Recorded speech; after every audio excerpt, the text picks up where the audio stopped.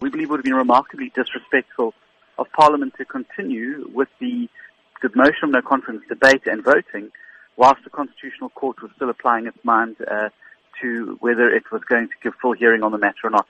And so we believe the right decision has been made. Proceeding with the debate would have rendered the decision the Constitutional Court would come to moot anyway.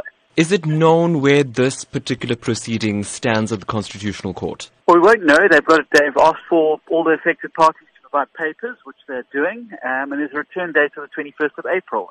And then they will obviously give further direction or judgment on the matter. How long after that particular date could a motion of no confidence be set aside? Well, I think the communication from the Speaker said that we'll schedule it once we return, which is the first week of May. Programming Committee will meet and schedule an appropriate time for the motion of no confidence to be debated. What does this indicate to the Democratic Alliance about this entire process of no confidence? I know many opposition parties are eager to have this done. They say that having it done an anonymous ballot will likely ensure that this vote at Parliament is free and fair. Your thoughts?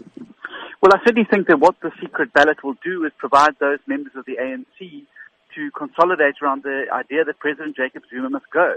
And I think any ANC member looking at this and doing the calculations has got to know that this move is going to, and their continued defense of President Zuma is going to cost them massive votes in the 2019 elections and may well see the ANC voted out of power as opposition parties coalesce around this.